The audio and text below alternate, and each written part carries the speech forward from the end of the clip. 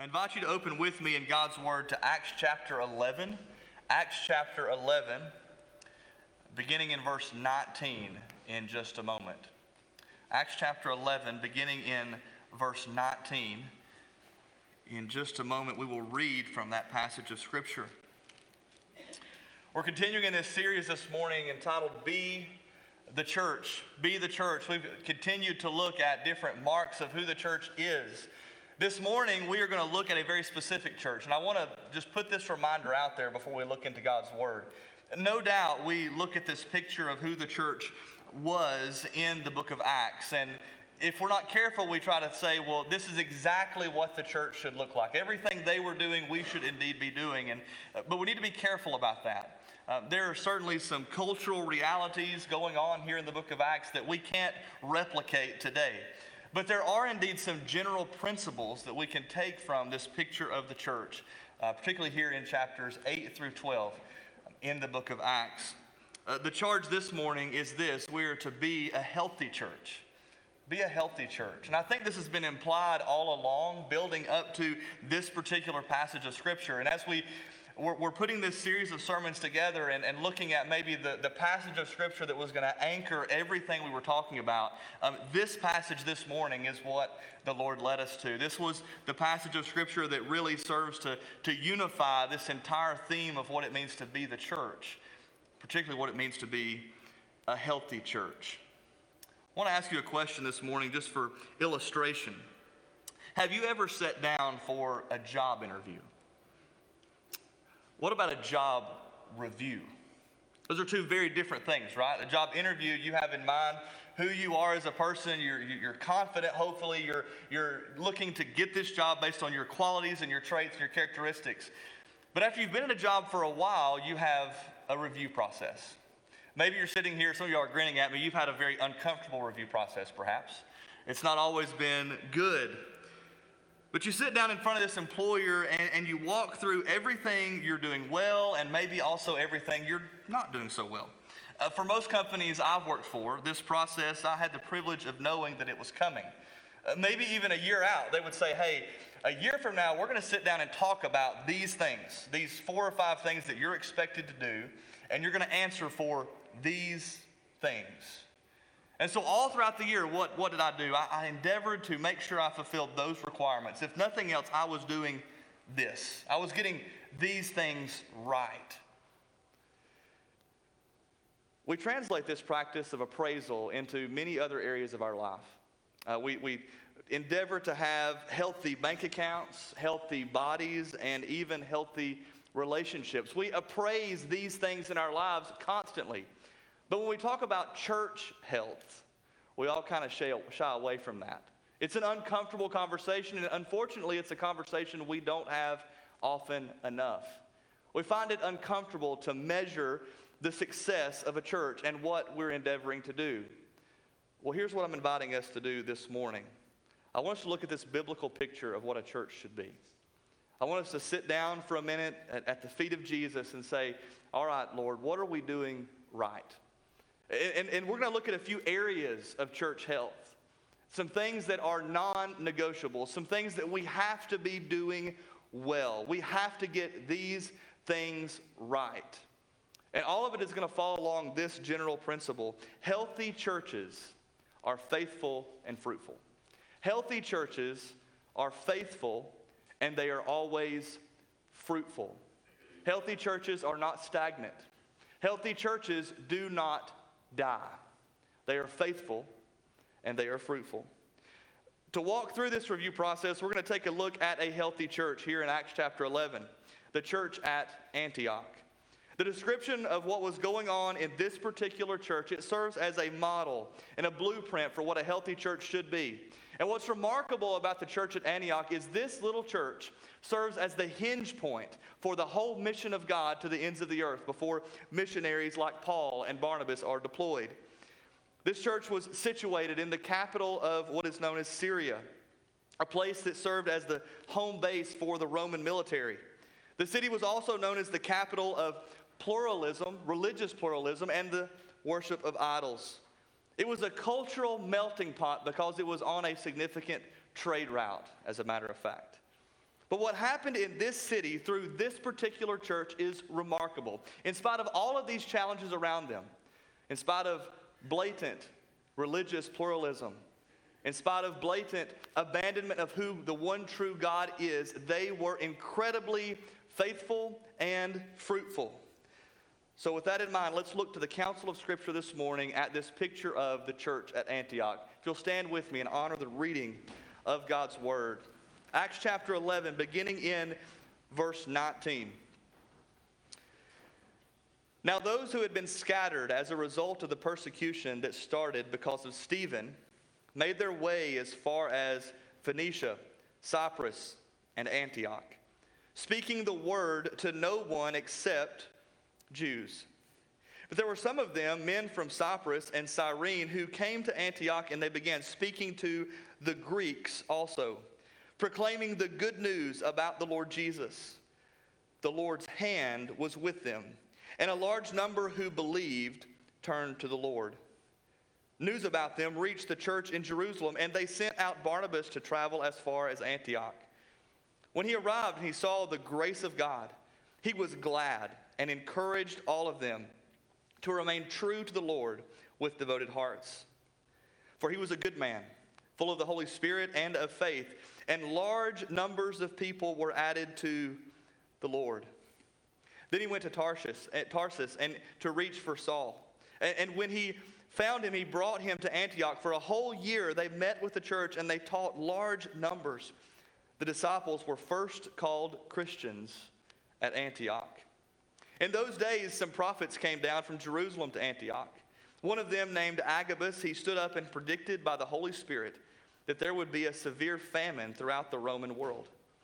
This took place during the reign of Claudius. Each of the disciples, according to his ability, determined to send relief to the brothers and sisters who lived in Judea. They did this, and sending it to the elders by means of Barnabas and Saul. Let's pray together. Lord, I ask that you bless the reading and the proclamation of your word. I pray that you will make it clear. I pray that you will challenge us. I pray that we will be encouraged and we will be pushed towards what it means to be a healthy church. God, let your word and nothing else take root in our lives. Use your word to shape us into who you desire for us to be. Call people to yourself and deploy us as your church. And we ask this in Christ's name. Amen. You can be seated. And this morning, we're going to hone in on the two issues of faithfulness and fruitfulness. Faithfulness and fruitfulness. Here's what we're going to do. We're going to look at a few areas of church health this morning in the church at Antioch, and we're going to see how they were faithful regarding these things. But then also, as we come to the close of every one of those marks of church health, we're going to see how God was faithful in bringing fruitfulness to that church. With that in mind, look at this first point with me. Beginning in verses 19 through 21, we see this. Healthy churches are faithful and fruitful in winning souls. Healthy churches are faithful and fruitful in winning souls, in the activity of evangelism. Look with me again at verses 19 through 21. We see here first that those who had been scattered as a result of the persecution that started because of Stephen, they made their way as far as Phoenicia, Cyprus, and Antioch. Notice this. We must share the gospel in all circumstances. We got to share the gospel in all circumstances. If we are going to be healthy churches who are faithful and fruitful in winning souls, we have to share the gospel in all circumstances. Luke, the writer in Acts, he flashes back to what was going on at the beginning of chapter 8. You'll remember this. The church, we find there, was scattered because of persecution, particularly the persecution of Stephen. And so we get this detail that the church was in a very uncomfortable predicament. But even though they were in the midst of persecution and things were difficult and there was great hardship, they continued to be faithful in preaching the word. Church, difficult circumstances are not a valid excuse for abandoning the mission of God. It doesn't matter what the circumstances in our world might be. It doesn't matter what difficult circumstance we as a church may walk through. That is never an excuse to abandon the mandate of the mission of God. This church was faithful. These men that went to Antioch proclaiming the word of God, they were indeed faithful. But an important transition begins to happen as we make our way into verse 20. Notice this. We must share the gospel across cultural boundaries. We must share the gospel across cultural boundaries. Notice what it says here. It says, there were some of them, men from Cyprus and Cyrene, who came to Antioch, and they began speaking to the Greeks. This was significant. Now, I don't want to kick this around any more than we've already kicked it around, but understand something. The gospel going to the Gentiles was a big deal. This was evidence of the mission of God going to the ends of the earth. God, in keeping with his love for the nations, he was pushing the church outward and onward through activity just like this. Now, before we look at this last truth concerning this evangelistic activity, I want you to notice something very interesting in verse 20. Look at it again. It says that there were some of them, completely anonymous and unnamed people who were about this very activity. I know we've said this a couple of times, but God calls ordinary people to an extraordinary task.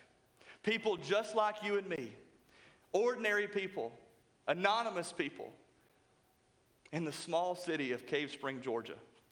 He calls us to an extraordinary mission to the nations. So how was this happening? Because at this point you may be saying, well, Pastor, that's great. It's good for you.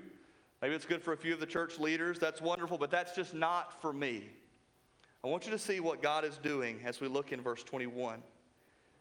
Notice there, it says, the Lord's hand was with them. And so we see this last truth about our evangelistic activity.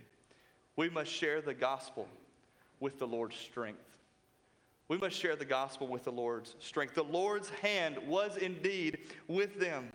This is an important turn of phrase that Luke uses here. Throughout Scripture, the Lord's hand is used to describe his strength and his presence and his blessing on activity.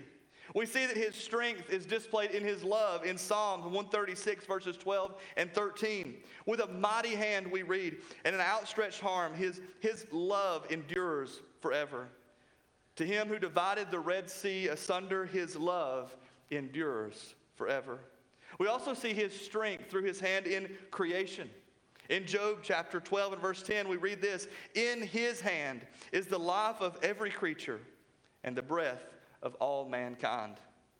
But then there's this sweet reminder from John's gospel in chapter 10 and verse 29 that we will never be plucked from his hand. He says here, my Father who has given them to me is greater than all, and no one is able to snatch them out of the Father's hand. Friends, this hand was on the church's activity. The very hand of God was with them. Every gospel proclamation that came from their lips, God was with them. The same hand that gave life in Eden, the same hand that parted the Red Sea for the Israelites, the same hand that defeated Israel's enemies, the same hand that will one day raise you and I to eternal life with him in eternity. That same hand of God was with them as they proclaimed the gospel. Notice what God does in verse 21. We read here, after we see that the Lord's hand is with them, a large number who believed turned to the Lord. I think it is interesting that over and over again we see this happening in the life of the church. We see large numbers of people turning to Christ because of the proclamation of the word. How easily satisfied we are with few coming to Christ. How easily satisfied we are with small movements in the world that we live in. Healthy churches are soul-winning churches.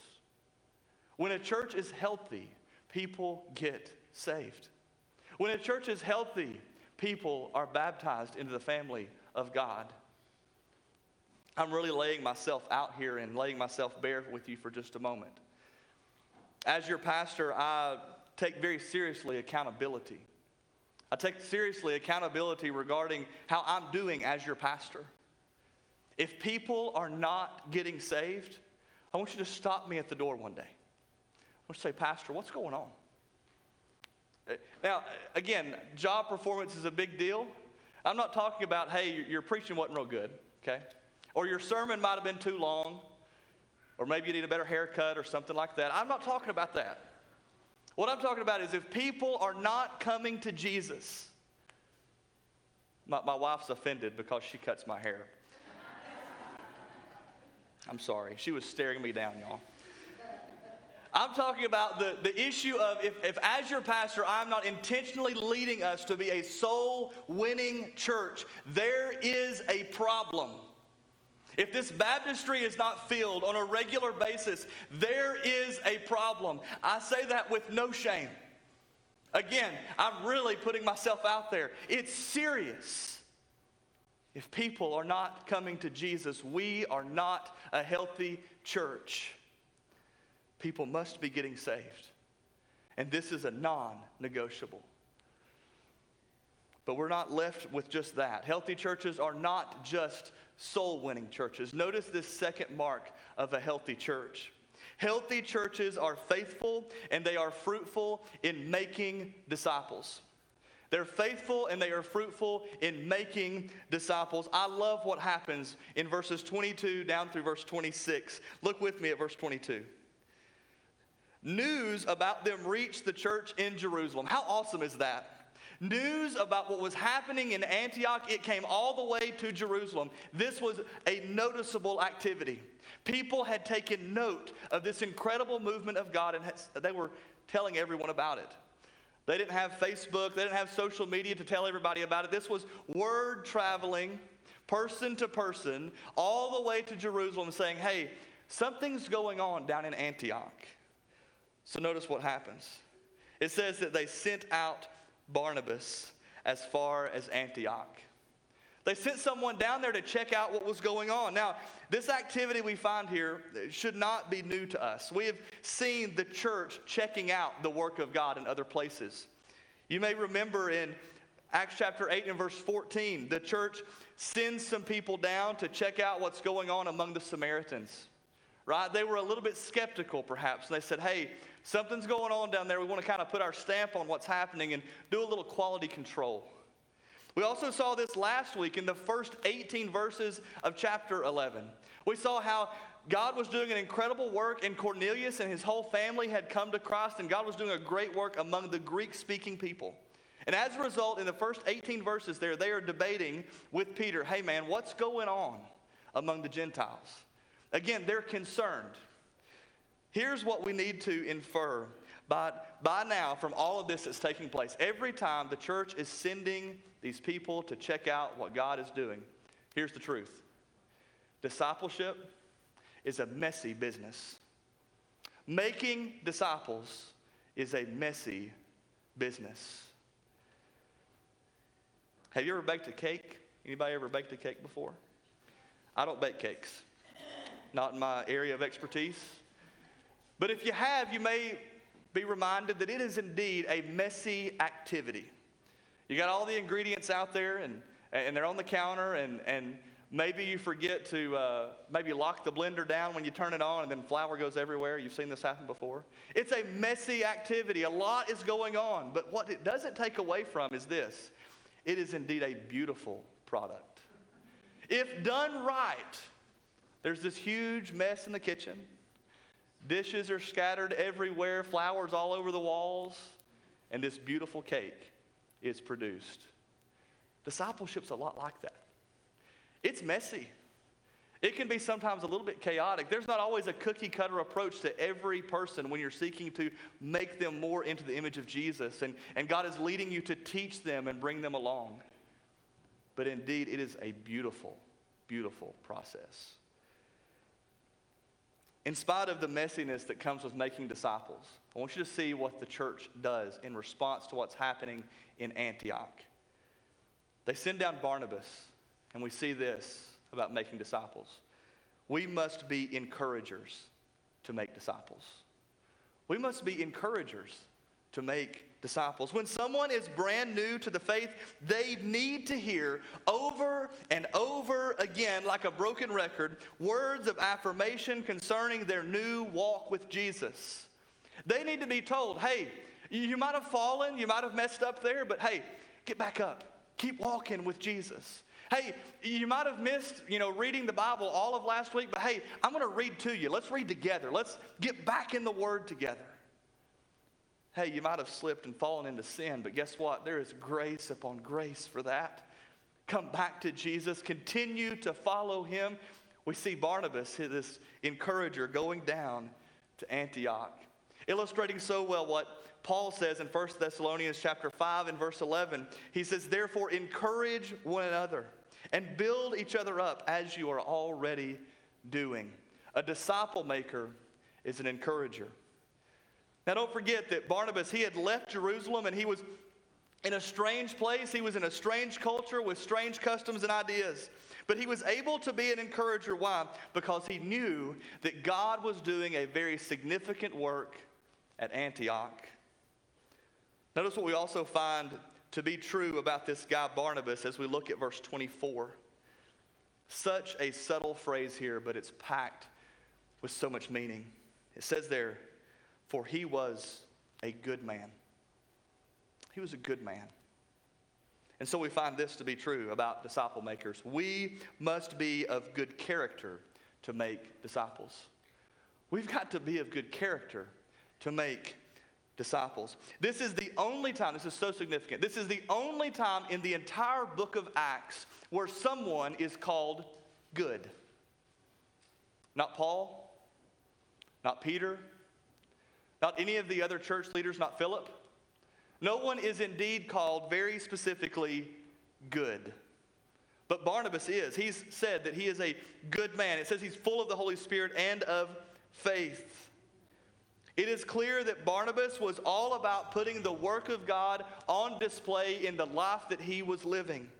He indeed understood and took seriously what Jesus said in John chapter 13 and verse 35, where Jesus says this, they will know you are my disciples if you love one another.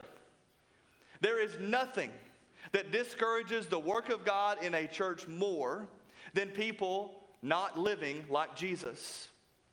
We can preach and we can teach until we're blue in the face, but we must live lives in keeping with the gospel we proclaim. It only works that way. And Barnabas knew this. He was an encourager. He was of good character.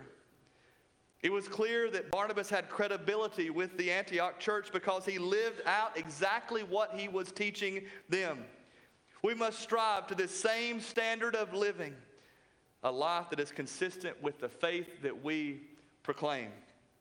As people surrender their lives to Jesus, church, we will need all the more some good people who are intentional disciple makers.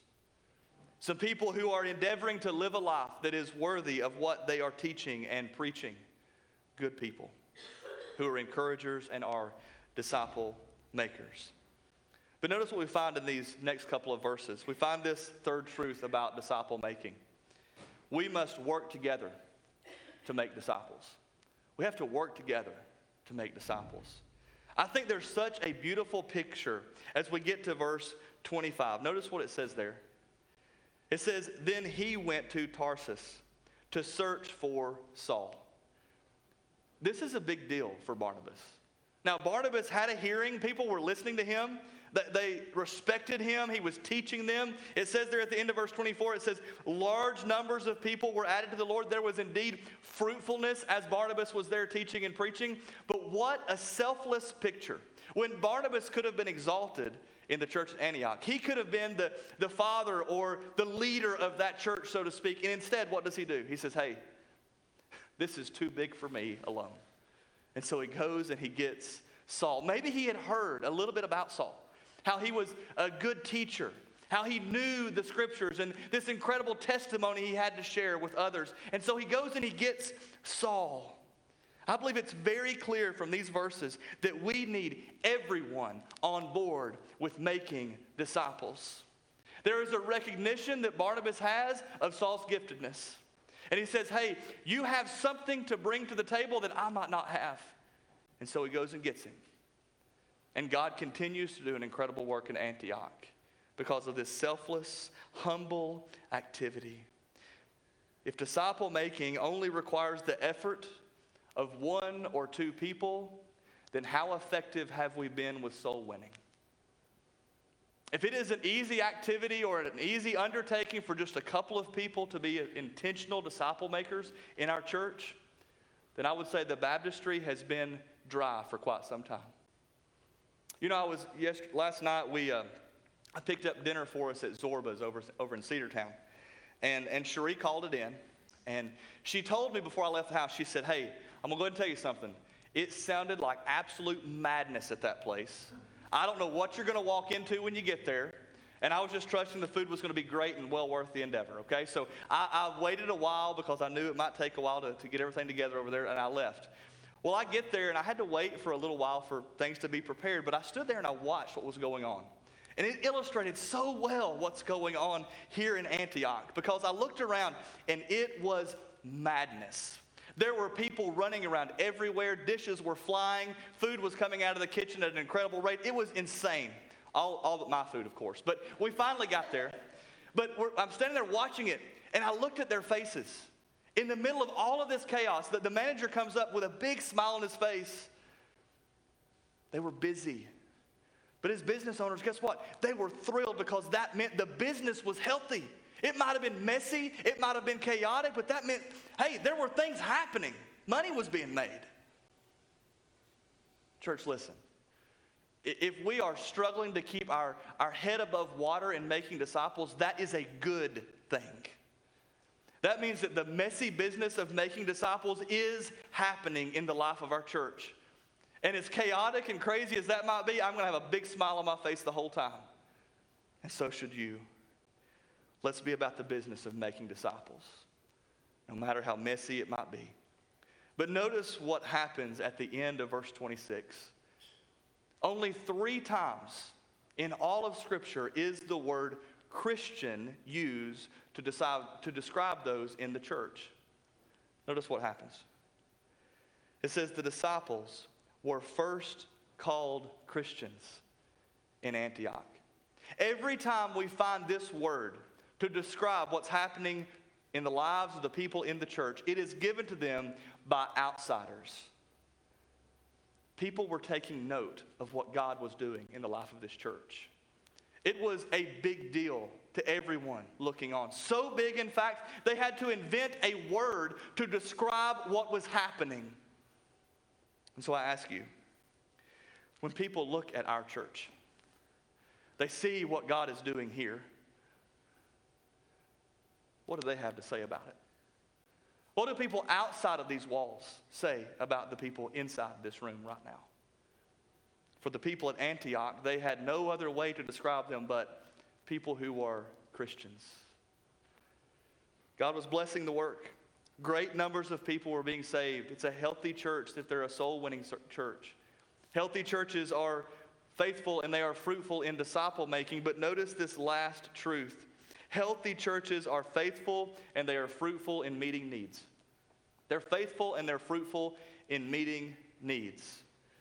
Notice with me as we get to verse 27, this description of what's going on at Antioch. It says, in those days, some prophets came down from Jerusalem to Antioch. So again, this is the Jerusalem church, right? This is the mother church, so to speak, continuing, I think, to come down and check out what's happening. It's a big deal. But they come down and they say in verse 28, he says, one of them named Agabus, he stood up and he predicted by the Spirit that there would be a severe famine throughout the Roman world. This took place, we are told, during the reign of Claudius. Verse 29, each of the disciples, according to his ability, determined to send relief to the brothers and sisters who lived in Judea. And so these prophets come down and they begin to tell them, hey, this bad thing's about to happen. There's about to be this famine in the land. This happened regularly in the Roman world at this time. Anytime that the Nile would flood its banks, everything, all of the grain would be washed away, and the price of all these things would skyrocket. It's basic economics, right? And so this prophet predicted this flood would happen. And again, over and over again, we see in the first century testimony of this actually happening. And so he tells the church, hey, you need to step up and do something to meet this need. This is going to happen. And so we see this. As we are healthy churches and we are seeking to meet needs, notice this, we must trust the Lord's direction as we meet needs. We must trust his direction as we meet needs. It is an expectation of God that we are intentionally meeting the needs of those around us. God clearly used this prophet to direct the church's activity and their mission in this community. And as we see, they took God at his word. God said you need to do this, and so they did it. Which leads to the real point of emphasis here. Look at verse 29. It says there that they determined to give. They determined to pool their resources, and so we see this. We must be determined to maintain an outward focus. It is so easy for good, healthy churches to be doing really well, winning souls, making disciples. Maybe there's these marks of fruitfulness in the life of the church. And in the blink of an eye, an inward focus develops. Suddenly we're more about what's happening inside this building than we are about sharing the gospel outside of this building. It takes great determination to maintain this outward focus. That wording is so intentional here. Listen, we just came through this season. I say came through like it's past tense. It's still going on. This season of coronavirus. God's been so good to our church. God has sustained the ministry here in ways that I have not seen anywhere else. It's incredible. Every pastor I talk to, I'm kind of ashamed because they share with me stories of how they're struggling. Their church is hurting. It's difficult. Maybe they're at 40% of the attendance they were pre-coronavirus. This is a reality in most of the church. And I'm so astounded. And I say kind of quietly, God's doing some good stuff at Cave Spring. It's been incredible to see what God is doing. But here's what we have to be careful about. We have to determine in our hearts to always have an outward focus. You say, well, Pastor, we've been doing this food drive. We've been doing it. We did it. Look, we did it for a few months. It's great. And guess what? We got to go hand that out. We got to go meet people. We got to go talk to people. We got to do the messy business of being in the community, meeting these needs. I'm going to tell you something. We're not going to do a day where people come to this church to receive these things. We are intentionally going to intersect with their life for the purpose of eventually proclaiming the gospel into their life. That takes relationships. Some of y'all said, whoa, not for me. Remember what we just said. The hand of God was on everything that they did as a church. The hand of God was with them as they went into their community. The hand of God was with them as they proclaimed the gospel. And as a result, they were a healthy church. God blessed everything that was happening. They responded in obedience to these very simple marks of a healthy church, and God blessed it. Mark Dever, he's a great pastor. He wrote a great book called 9 Marks of a Healthy Church. And he says in the introduction of that book, he says this, certainly no church is perfect. But thank God, many imperfect churches are healthy. No church is perfect. But praise be to God that even the imperfect churches just like ours, we can be healthy. As we endeavor to be the church that God has called us to be, we will most certainly never be a perfect church. We will never live up to that standard. We will always be a church directed by the Holy Spirit of God, full of people who were once broken but now redeemed, seeking eternity with the Father. But I ask you, will we be a healthy church still the same. Healthy churches, they are faithful and they are fruitful. They are faithful and they are fruitful in winning souls, in making disciples, and meeting needs. May God help us to be such a church. This message this morning was very clearly to those that are here in this room this morning who are within the family of God, who kind of put their stake in the ground and said, I am a Christian. I am one of those people that's described only 3 times in the book of Acts, or in the whole New Testament rather, as Christian. I'm one of those. But maybe you're sitting here this morning and you say, hey, I haven't put that stake in the ground. I haven't made that decision to follow Jesus. I said very early on in this message that a mark of a healthy church is a soul-winning church. So know that every single Sunday when we preach the Word of God, it is to that end. And so before we're done, I want to invite you to know Jesus as your Savior. I want to invite you to surrender your life to the pursuit of the King. I want you to know Him as the Lord of your life. If you have questions about what that looks like and how that happens, I want you to call me. I want you to talk to me after the service. I want to sit down and have a conversation about how you can give your life to Jesus.